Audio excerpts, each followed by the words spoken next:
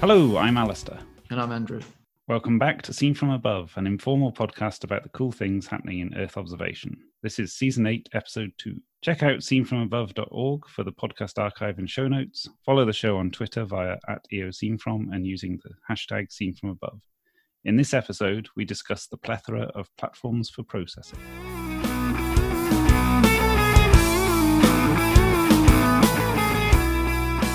Many of you who follow us on Twitter, and hopefully most of you who follow us on various different clients, will know that the podcast has been moving provider platform. So we've gone from self-hosted to a hosted offering from Podbean. And it's been an interesting learning experience. I've posted a blog about it on Twitter. But basically, it wasn't as smooth as it could have been due to a few things that we didn't know about when we first set up the self-hosting site on AWS. However, all of the podcasts archive has been moved into Podbean. Most of the various different links have been updated through to Apple Podcasts and Blueberry and Podbean itself. And in the next week and a half, something like that, we'll be moving the seenfromabove.org website to point towards the Podbean website as well. So hopefully that will go smoothly. And then we'll be turning off for AWS. So if you're listening to this, then everything's fine. That's great. Otherwise, we will be doing as much social media posting as we can without getting too annoying about making sure that various things are updated. Okay, cool. Let's do the news then. 2nd of September 2020. It's been about 2 months, I think, since we last did a full podcast. A lot of things have happened, unsurprisingly, in the world of Earth observation. There's been a fair few more satellites being launched. The Galfan series of low Earth orbit optical satellites have gone up. Yeah. Check out Pixelytics. They do a really good blog on Earth observation is taking no summer holiday. We'll put it in the show notes. I think there's more doves going up. There's all sorts of sort of minor updates and things that are going on. I should mention Awesome Earth Observation Code. We're over 450 things. Oh, get in. Awesome. Lots of Earth Engine things coming out. I'm going to hold back on talking about that until October time when there's the Geophil Good conference coming up. Okay. I think there's still time to register for that. But I wanted to talk about two things really. First thing really to mention is this big push that Chris Holmes is doing with regard to welcoming in new collaborators to cloud native geospatial ecosystem. So this is all part of rolling out Stack now, which is in 1.00, I think it is, and just trying to include as many people as possible. Anyway, you can register, and he's got a whole post about enabling people who haven't previously been involved in this. So we come from a pretty enclosed community in the sense that it's just developers, and they're of a very sort of certain type, a certain age, a certain ethnic group, and they're making as much effort as they can to try and open the doors to as many different people. This is all going to be done completely virtual this time.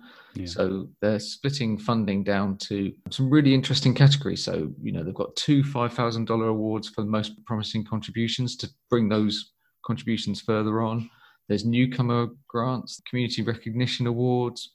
People are communicating the best about this. They're really opening up, and anybody can sign up to it. It sort of almost talks to a wider issue as well about events and the fact that actually by having virtual conferences, it really opens up the participation so much. Yeah. The thing to do once you have all these people registered and attending, though, is then to engage them and get people to not only get inspired by what's being talked about or discussed in the event, but then to interact with the project itself. And it seems like there's some really good ideas here in terms of getting people to contribute and interact.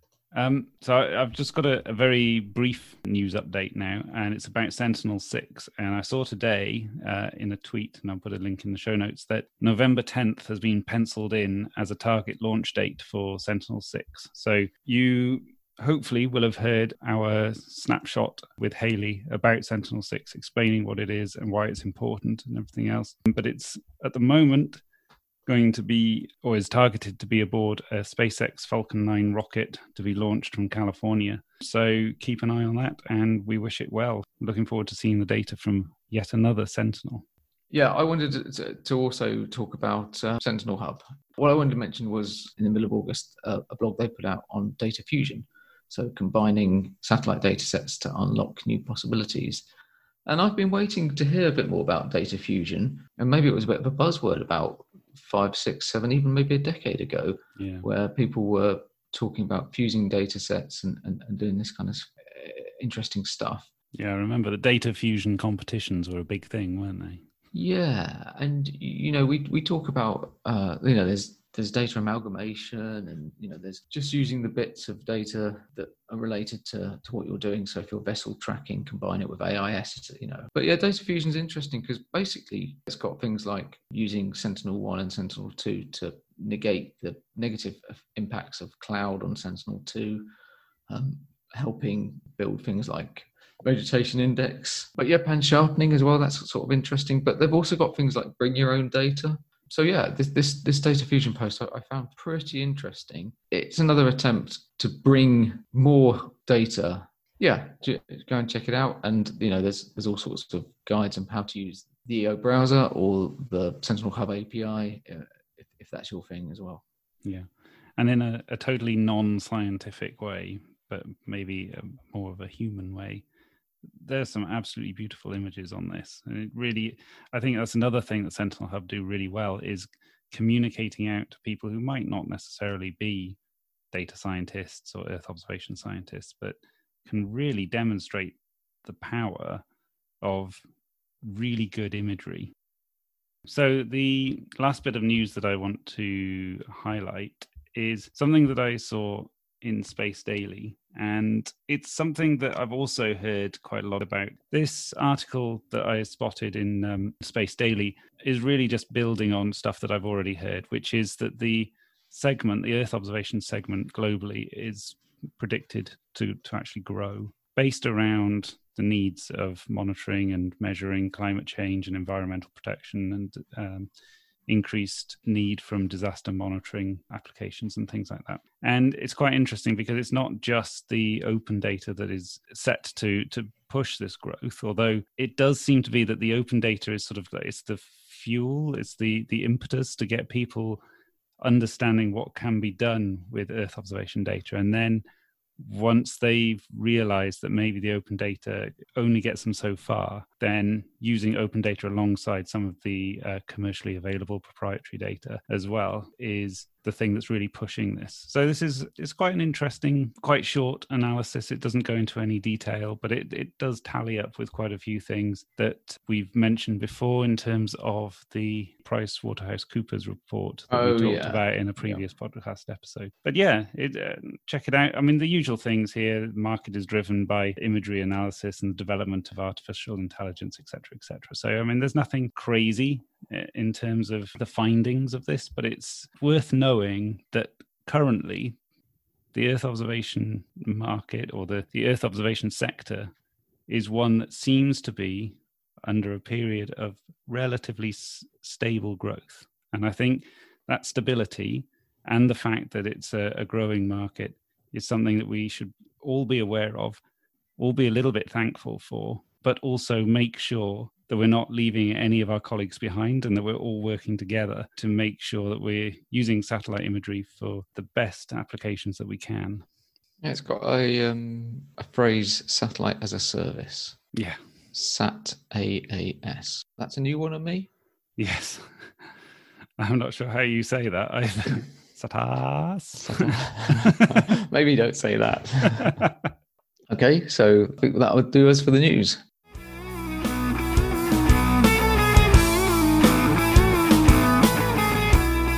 Okay, on to our topic for this episode. So I wanted to have a quick discussion about the number of platforms that are out there for data dissemination and image processing, data processing. By talking about platforms, I'm thinking that that's some sort of infrastructure, so some sort of compute and data storage. It holds the data and allows scripts to be run or data to be processed in some way. So if it's not scripts, then there's a graphical interface, that sort of thing. But the main thing is that you have to have an account on that platform in order to use it. And this is, maybe you're going to agree with me in this, but it's a case of yet another account.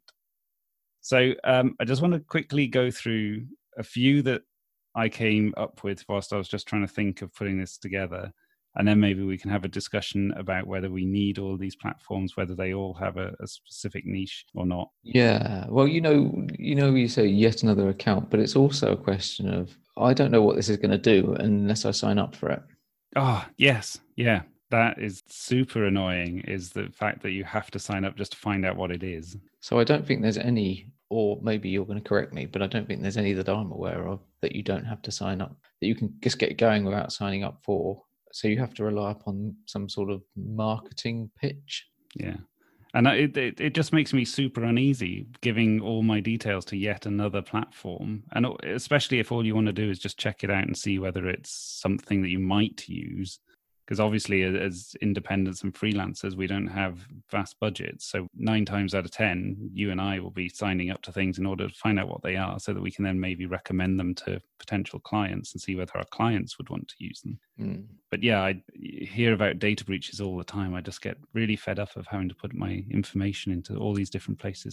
So the obvious ones that I could think of were Google Earth Engine, the Planet platform, Sentinel Hub, and am I right in thinking that GBDX still works now that it's bought up by Maxar? I did a quick check and it still seems to be live. I think as far as I'm aware, yes. Okay, cool. And then I just came up with a few, and I'm going to list them, and I'll put some links in the show notes. But this isn't necessarily to go through them in detail. It's just to give you an idea of how many they are. So there's something called Sepal. There's another one called Bioda. There's the Appia's NASA platform. CEOS have got one called CEOS Cove. Open Forest, I think, is another platform. The Adam platform is a European one. Picterra in Switzerland also has a platform that allows you to do processing and stuff on it. EOS, which I think is Austrian, that has a platform that allows you to do processing on. And there's also Spectrum, which is hosted by EarthEye in the UK.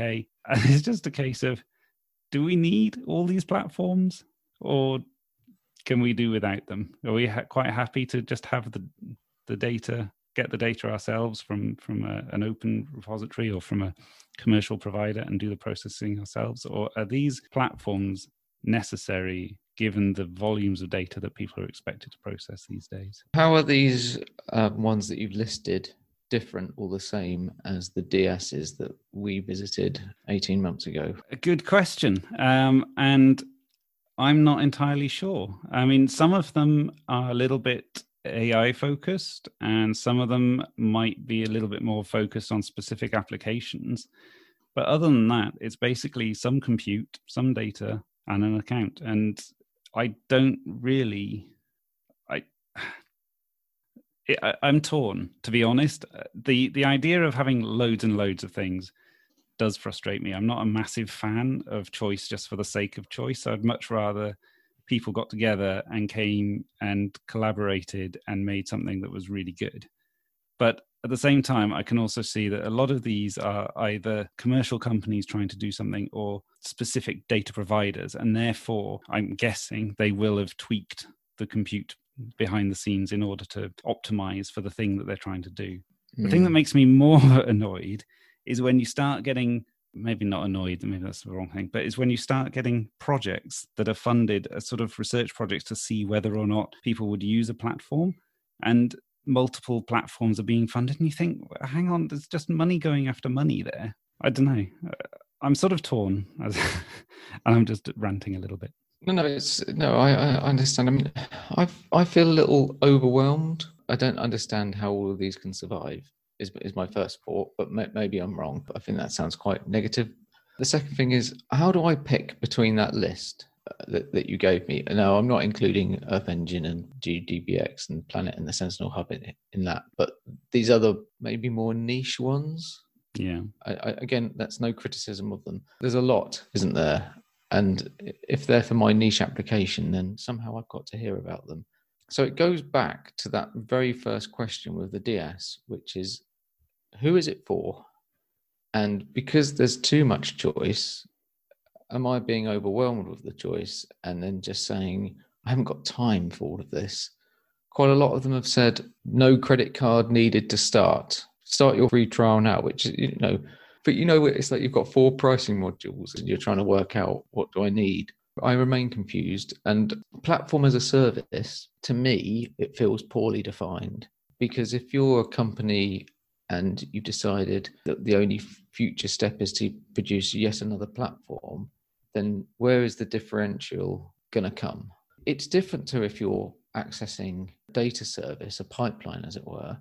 But if you're actually paying to count the number of cars in the car park, for example, then they have to be completely correct. It can't just be, we think it's between 10 and 15. It has to be 12. Well, I was just going to say that if you then allow individual users to upload various code and tweak various different things, then you run the risk of not remaining in control of the output of that. And so it sort of gets to a point where if you're creating a platform, how responsible are you for what comes out of the platform? This is why it's poorly defined in my view, because you've got scenario 1, which is you're saying you're going to bring your data or you're going to bring your processing to it. So therefore it's assumed that you have some skill in satellite data or coding or accessing an API or GIS or whatever it is. Mm-hmm.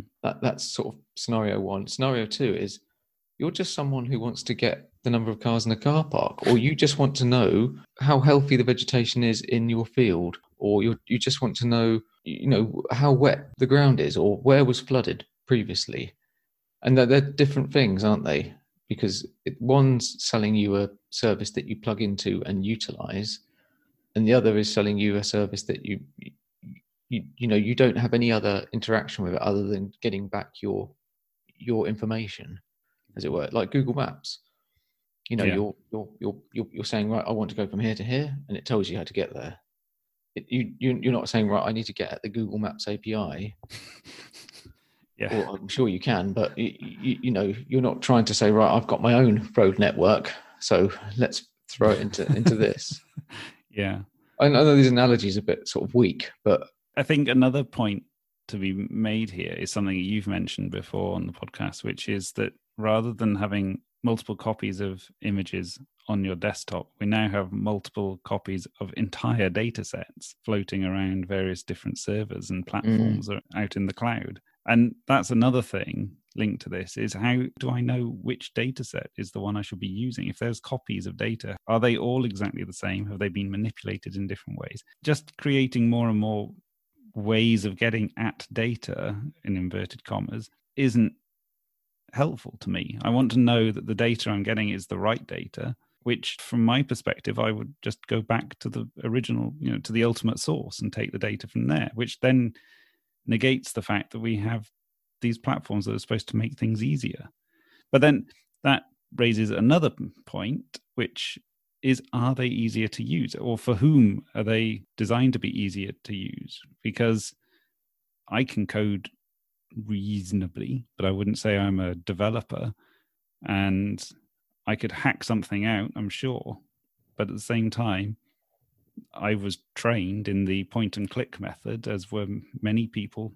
And there needs to be a way of, I think, parity between those who are trying to process using graphical interfaces and those who are creating these quite complex codes sometimes that are being used to process large data in the background. Maybe I'm living in a dream world. I don't know. No. I mean, I think the elephant in the room is the question: who is it for? Yeah. And we ask this question all the time. And if it's for your point and click professional, or even your coding professional, that is a limited market. So in a user perspective, if you're working in a company, then you're going to follow whatever that company is, their standard is, whether it's proprietary, whether it's open, whether it's some cloud provider, so that slice of the pie is very difficult to bite into, I would think. Then there's the sort of the smaller slice, which is the curious about the data and wanting to combine it with their data and all this kind of stuff. But again, it's a technical user. And then there's the final end, which I think is the end that everyone sort of raves about. And I really would like to see in the 2 years, 3 years, more people not just quoting almost figures plucked out of the air about the growth in the market and the revenue and the capital expenditure and all this kind of stuff. More concrete terms, because if it's going to be agriculture, I don't see a farmer accessing these systems. And I think ultimately it comes down to what parts of the public sector is prepared to work with these services. Because I think the market for the private side is a lot tighter. All of these need to have a purpose. And I'm sure if we would sit down for more time than we have, we could probably work out the purpose of most of them. And as you've pointed out, we're not having a go at any individual platform. It's just whether or not that purpose is something that is ultimately leading to what we talked about in the news, the growth of the sector and things like that. And your point about the fact that farmers aren't going to use them, or any user group isn't necessarily going to sit down in an office and be doing this. They're going to want information, not platforms on which to then try and find out information. They just want the thing to come directly to them. I worry that we're racing ahead into a real period of stagnant growth, or no growth at all. Okay. I just don't get the sense of what the market penetration is. If they've got a problem that could be potentially addressed with satellite data, then they're just going to go and look on Google Earth. Yeah, exactly. I don't get a sense for how well these things are being used. Is it going to be the really niche case specific platforms? Are they going to be the winners? And these more generic ones, because we've got things like Earth Engine being used so overwhelmingly in the academic and non-profit world, because it's so well supported, because there's such a massive code base, because there's a huge user community, because there's the resources of Google behind it, that the other platforms are scrabbling for crumbs. So there's a couple of interesting points that you made there. There's that one right at the end, which is basically how do you choose the right platform? And once you've done that, how easy is it to move between different platforms and move your code between different platforms, et cetera, et cetera. And I have no experience of that. I don't know. Yeah. But the other one is what you were saying about how there are platforms for different applications, whether it's forestry or mining. And forestry is a really good example here, because do we really need 5 or 10 or 15 different platforms all to measure deforestation? And my argument would be no. And I'd be open to a discussion with people on Twitter or in person or wherever about whether or not there is a need for all of these different platforms and different portals and things that are providing this. And I guess in some respects, it comes down to just the free market, in that different companies or organizations create a method of doing something and then they try and sell that out to whoever their clients are. But I have a real issue with the number of platforms that are all trying to do the same thing. I think that competition is all right, but really collaboration is much better in my view. I think we should also turn this over to listeners. It's not the first time we've talked about DSs and platforms, and goodness knows I've talked about Earth Engine enough. Are we right? Are we wrong? What are we missing? We keep asking this question. I'd absolutely happily put my hands up and say, I really, really appreciate that feedback and that being enlightened.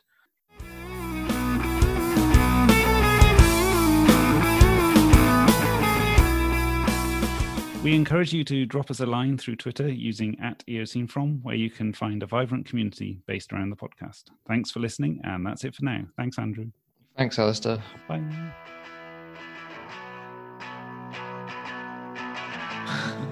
It's all right for chat, but you know.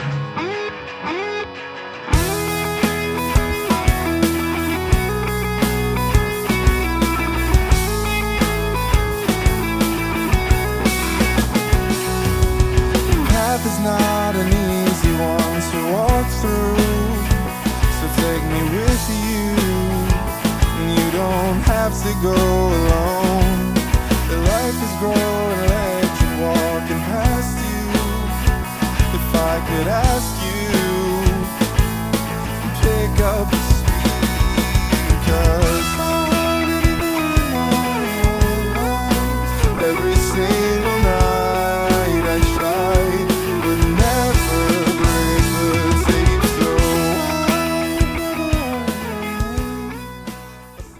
Podcast music is Crackerjacks and Tin Whistles by Ocean Heights and is licensed under the Attribution Non-Commercial Creative Commons license. Available on freemusicarchive.org.